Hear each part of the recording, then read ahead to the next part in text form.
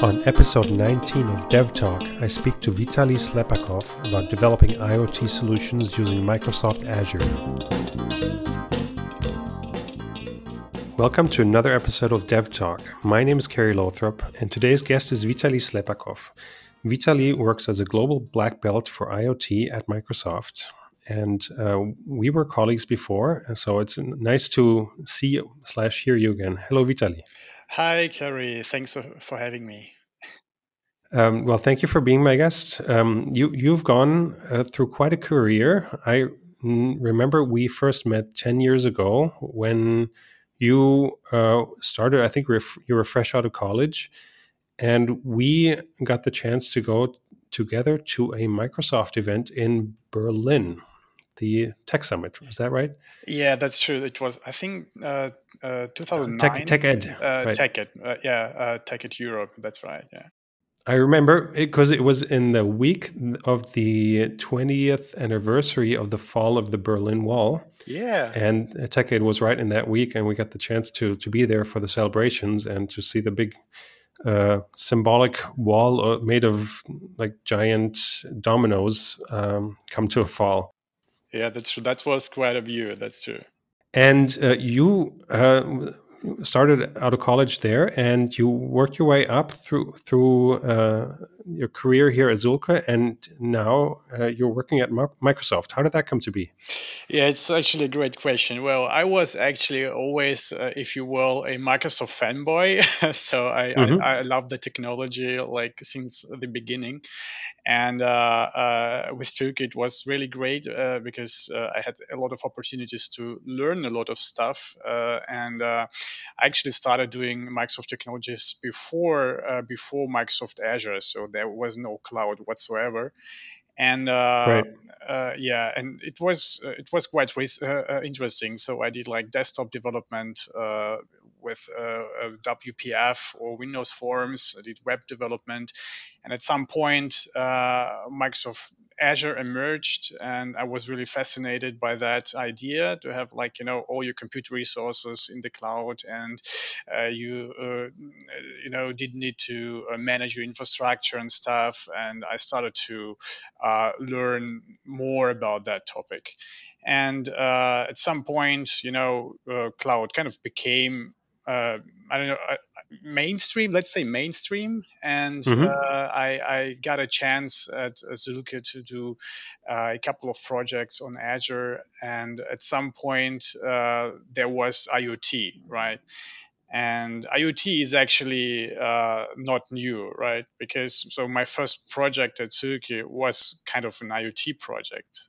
Mine too, yes. Yeah, we were on the same project. That's true. So, and there was no such a term like IoT, and we just connected vehicles out there to our servers in the private cloud, and had basically a lot of the same issues and challenges that we have today with what is called IoT today. Right. Yeah, and that was really quite interesting. And at some point, we started doing IoT on Azure at Zulke, and I really loved it. I really loved the technology, and I had also a chance to be involved in multiple projects. And at some point, I decided to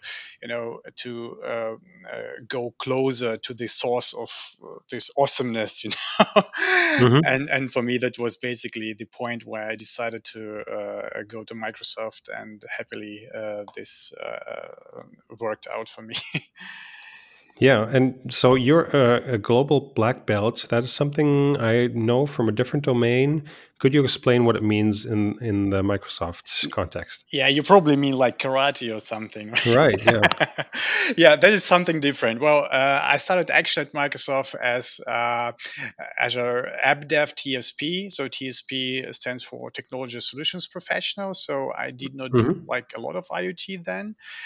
In my first year, basically, and then then there was this opportunity to go into the global black belt team.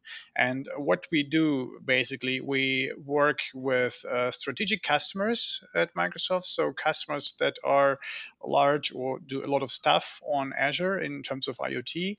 And so my job was basically to support them build their IoT solutions on Azure. So I help them to design architectures. I help them with proof of concepts, demos, and stuff like that. I help them to remove blockers, like technical blockers, if they have some. Hmm. And this is basically one part of what we do. And what actually enables me to do something like that is that we closely work with our product groups in Redmond. So we give them feedback from our customers. If we have issues, we get support from the guys. So it's actually really awesome. And this allows me to be at the source of what is happening, with IoT from Microsoft side. Okay, so let's take a step back. I'm not sure if the term IoT was even mentioned on this podcast so far, but at least we haven't had this as a topic so far. Maybe you could explain what is IoT and what's different from traditional development projects. Yeah, it's a good question. So, I mean, let's take a look at the cloud. So, cloud becomes easier, because there are like more services, managed services that we offer, and others do too. And what you basically do in the cloud, you do like regular application development, right? But the difficult part about IoT is this T part, like things, because you have many of them out there, like millions of devices that you can connect to the cloud, right? And Hmm. and with these things, with these devices, you have like a lot of challenges. So one of the challenges is connectivity, right? So Hmm. because you have sensors and devices out there that were not really designed to be connected to the cloud in some way, so you find like a lot of proprietary protocols out there. You have devices that are not IP capable, so you need to have something between those devices and the cloud. Hmm. And of course, you need to think about security, which is also not easy, because if you take a look at the cloud, it is like a central point where you can that you can secure, right? And Microsoft does a lot in terms of security, of securing the cloud platform. But those devices are distributed all over the place, right? And they are not always connected. So they might have this connection at some point, but they are disconnected sometimes. But you still need to ensure that you update your firmware, your applications to patch those security vulnerabilities. And this is something that is difficult. And of course, monitoring of those devices, right? Because you cannot just go to your own data center and take a look at the server and maybe replace your hard drive or something like that. So you cannot see those devices, right? So, and you still need to be able to manage them. So you want to be notified when there's an issue with this device, Hmm. when there are problems. And how do you do this, right? So, and if such a device loses connectivity, right? So what are you going to do about that? So this is what makes it really challenging, I would say. And on the other hand, you need to scale, right? Because imagine those millions of devices start sending messages, right? So you Hmm. get like this massive traffic, and you need on the cloud side something that can scale to this million devices, right? Okay, so when you say scalability, what are the typical like lowest bound to highest bound of devices that you are connecting in IoT solutions? Do you have like solutions with single digit devices? Does that happen? Yeah, yeah. So we can actually cover all of them. So Mhm. there are different offerings that we have. So you can really start with microcontrollers, and we also have an offering, a product that is called Azure Sphere, that is designed, for secure connectivity, and it gives you like a secure environment for, to run your code. So, Mhm. and you can also go to larger devices, and there you have, for example, an option to use our SDKs to connect your device to the cloud. And we also offer you, a service for device provisioning, because you have your device and your device wakes up at some point and it needs to connect to the cloud. So Mhm. how do you do this, right? So this is something that we solve. And also we can do edge devices. So edge devices are, I would actually say they start probably from Raspberry Pi 3, from the resource perspective. Mhm. And this product that we have is called IoT Edge. And IoT Edge is a container based runtime. So you basically write your modules, your application that you can deploy as containers to your edge devices. And Ah. this is something that is really, really in today. Because we have so many customers, especially from manufacturing, that so they want to make their factory smart. They want to, reduce production costs and stuff like that. And Mhm. for that, they need something like artificial intelligence or machine learning on edge, because they want, or they need to react fast. It's not always a good thing to go to the cloud where the decision is made, whether to stop the machine or something. Sometimes you need to react fast, and you cannot tolerate this latency, Mhm. of talking to the cloud. And this is where basically IoT Edge comes in. So we give you basically all infrastructure to deploy your containers, securely deploy your containers onto your edge devices. We give you means to provision those edge devices, and we give you means to update your applications on those devices. And this is something that is Okay. really. Okay.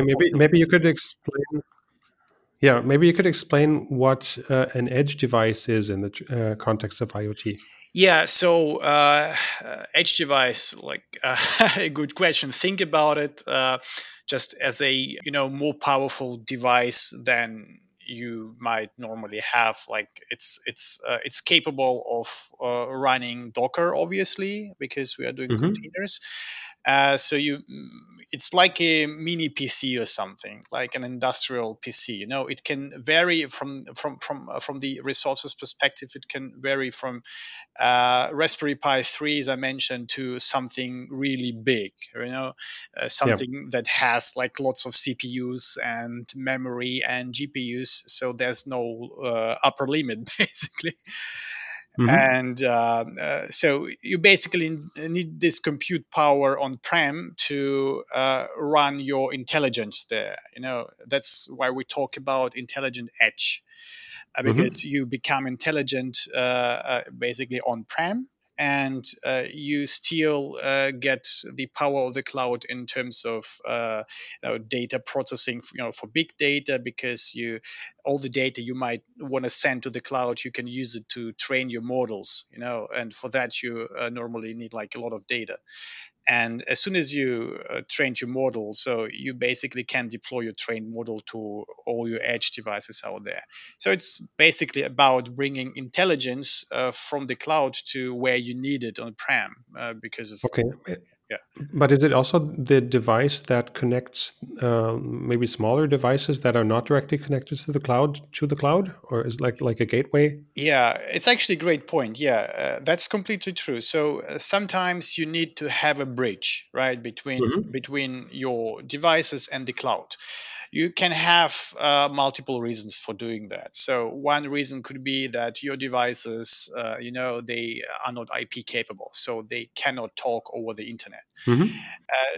But you still want to get data from those devices and send it to the cloud for further processing. So how are you going to do this? So you need to have something in the middle, right? And this is something that such an edge device can do for you. So it basically connects to your sensors or smaller devices that you have via some protocol, like for example Bluetooth or OPC UA or something, and then it Hmm. takes that data and basically sends that data to the cloud on behalf of your devices. Okay, example would be like a project I've worked on was it was home automation, and Mhm. you have these tiny switches that you just glue on the wall, and they have tiny batteries, and Right. those in no way can connect to Yeah. any Wi-Fi. They would be dead within a day. Right.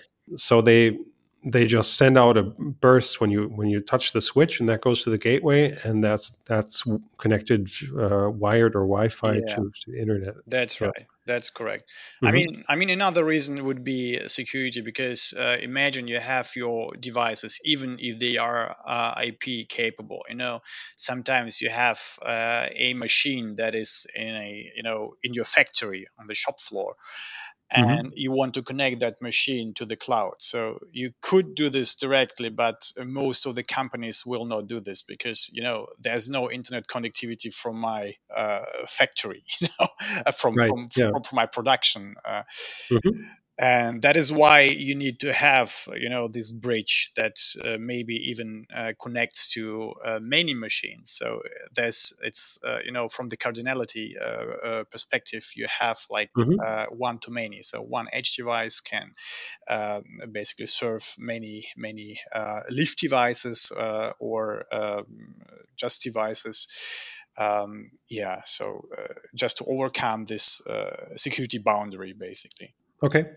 We've got little devices connecting to edge devices, and edge devices connecting to the cloud.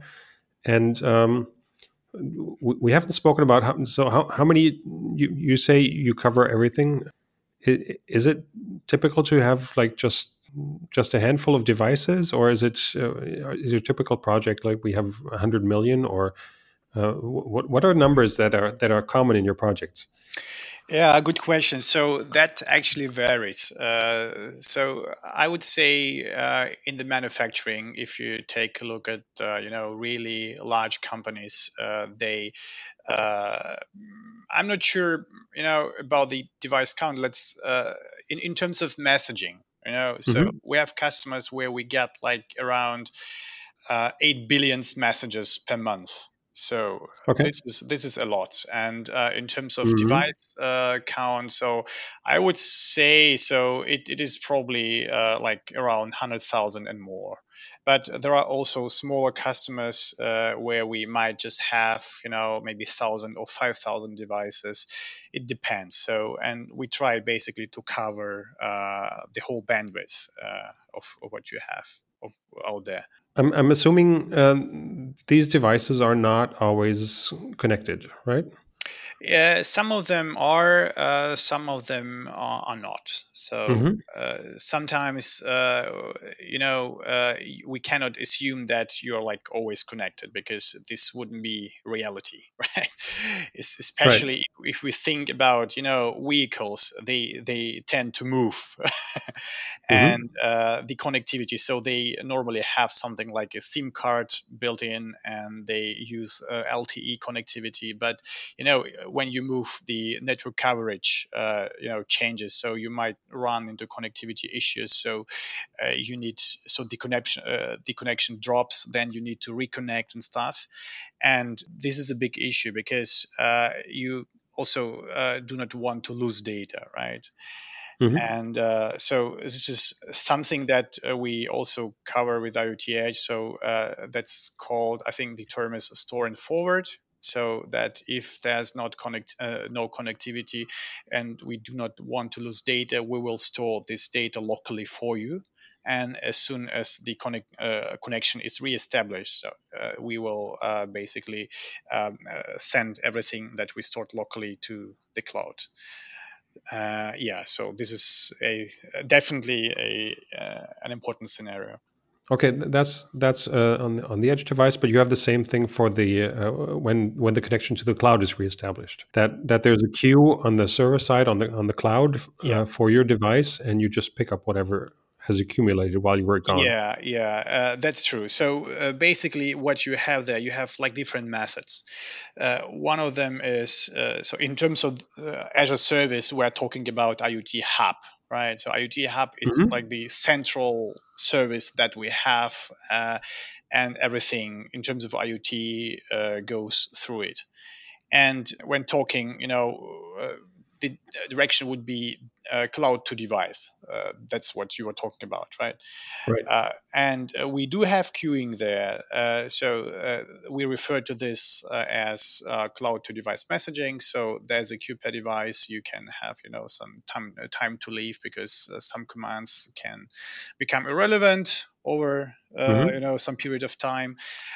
We also have another way of communication to devices, which is called direct methods, and this is basically request response pattern. So you can just invoke a method on the device, right? And Okay. the device will respond. And if the device is offline, so you will get an error, and then you might want to retry at some point later. Hmm. And before, in terms of security, so folks might say, okay, you're calling methods on a device that's totally unsecure, right? And the thing is, the connection is always established from the device to the cloud. So this is basically the only way, because otherwise you would need to open firewall ports if you have a firewall in place. That's why we always say the connection is established always from the device to cloud, but then this is a bidirectional connection, and you can talk basically to device and from device. Right. And you would run out of IP addresses quickly. Yeah, The other way around too, right? that's At true. least IPv4. Yeah. Yeah, correct. Yeah, and so maybe the last thing there. So in terms of communication from the cloud to device, we also have a concept of what we call device twin. So you can think of it as a JSON document that resides in the IoT apps and represents basically your device, right? And Hmm. you can basically edit this JSON document. There's a section in this JSON document called desired properties, and you can basically set your desired properties. And as soon as the value changes, the device gets notified about this value change, and it can react appropriately. Okay. What is that used for? So why would I have that? Yeah, so one common scenario is having your settings there, right? So let's Hmm. let's talk, for example, about logging, right? So at some point, I might see that my device behaves in a weird way, and I would like my device to send me more logs, right? Okay. And so I can basically change my log level from, let's say, error to info.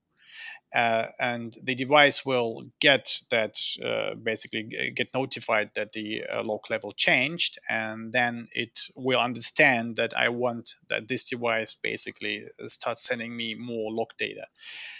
So this is basically one of the scenarios. And you Hmm. can imagine, if you, for example, connect to, or you might want to parameterize some sensors or something that your device connects to, then you could use also device twins for that, like, for example, something like baud rate or something. So this could be inside this device twin as well. Okay. So I'm assuming when you have an IoT device, that device is more often used to generate data. So it could, I guess, it could also be an actor that you tell it to do something Yeah. for you, but it also it just accumulates data, and that data gets pushed probably in message form to IoT Hub then, right? Yeah, so this is basically the majority of use cases, basically that we have out there. They generate data, send it to the cloud, but of course you can also ask the device to do something from the cloud. But Right. yeah, So what happens on the so typically this stuff gets pushed into IT Hub, into a message queue.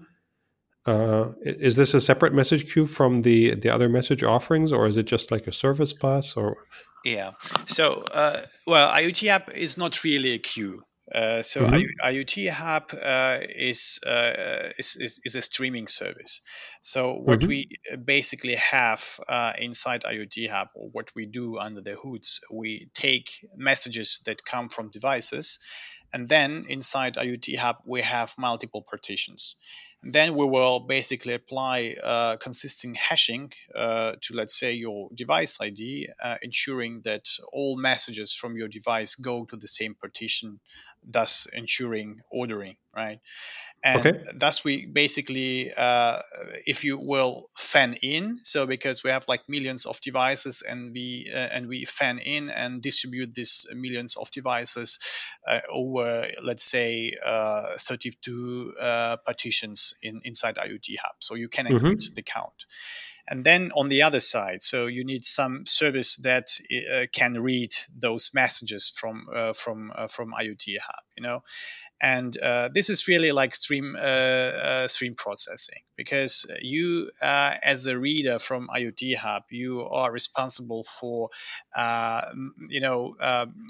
storing the offset of where you want to start to read, of where you finish to read from the IoT Hub, and we hmm will keep your data for I think 7 days is the longest period that you can have. And so we'll store your data for 7 days inside IoT Hub, because hmm in case your application logic, did some weird stuff to this data. So you had a bug in your application, for example, and your business logic was wrong. So you can reread this data from the partition, and this hmm is why it is not really a queue. Yeah, and if you, Okay. yeah, So, and what happens from there on typically? So, I'm assuming I have, let's say, I have a million devices out there. They have lots of sensor data that they accumulate. They send it all to IoT Hub. What happens with the data from there on? So, do I typically keep all the raw data, or is that, or do I just accumulate it and then just store the accumulated values, or what are the typical use cases? yeah. So what customers basically do, so they are definitely interested in that raw data. So hmm basically, one of the first steps is to just put the data I get through IoT Hub in the cloud and put it to some storage, right? Okay. This is I'm just making an insurance. I just want this stored in case in the future I want to reanalyze, or I come up with a Yeah. different use case for that data that I didn't have. Yeah, so this could be one of the use cases. So another one would be, doing big data analytics of on all that data, or you might Yeah. want to use that data hmm to train your machine learning model. So this is what it's all about, and Okay. this is what we call cold path, because it's not acted upon immediately. hmm You get that data, and at some point we might want to do something with that data, but there's no requirement to act on it immediately. Right. So, and then of course you want to process this data in other ways. So like, for example, you might want to do like condition monitoring, right? So you hmm want to see that in within 10 minutes you had some anomalies with your data, and if that's the case, you might want to notify somebody, or some system, or you might want to send some message to your device so that it does something, right? Yeah. So, and this is what we refer to as hot path. So it's basically reacting really fast, and this is where we act upon the data immediately. hmm And of course, you want to store that data in some storage that makes this data accessible to your UI applications, for example. Because typically with IoT, you want to visualize your data, right? So people build dashboards and they do time series analysis on that data, and Mm-hmm. that is why you basically also need to use another storage solution that gives you this rich querying capabilities, right? And Okay. so you can query data in different ways and visualize it in your UI. Mm-hmm. So, what are typical examples for offerings from Microsoft for that? Yeah, so in terms of code path, we have, for example, blob storage, which is Mm-hmm. really cheap. And this is actually a very important thing because so people are concerned about costs of their solution, right? Because they Yeah. have some business case and they expect to, earn this amount of money with that. And Mm-hmm. if my costs for my for having my project in the cloud for processing all the data are higher, then I don't have a good business case, right?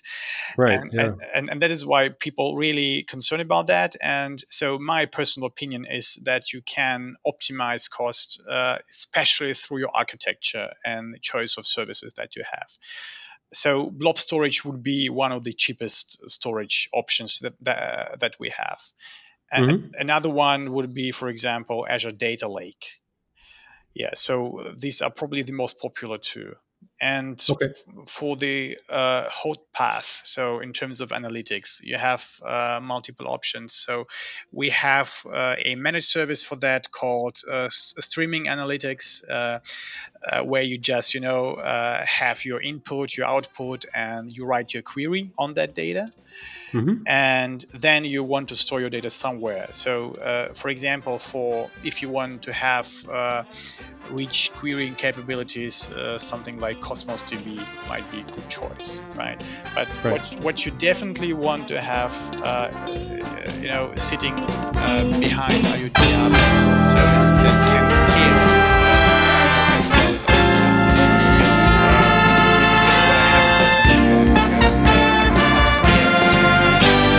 so you need to be able to consume and to scale basically as well as IoT Hub does.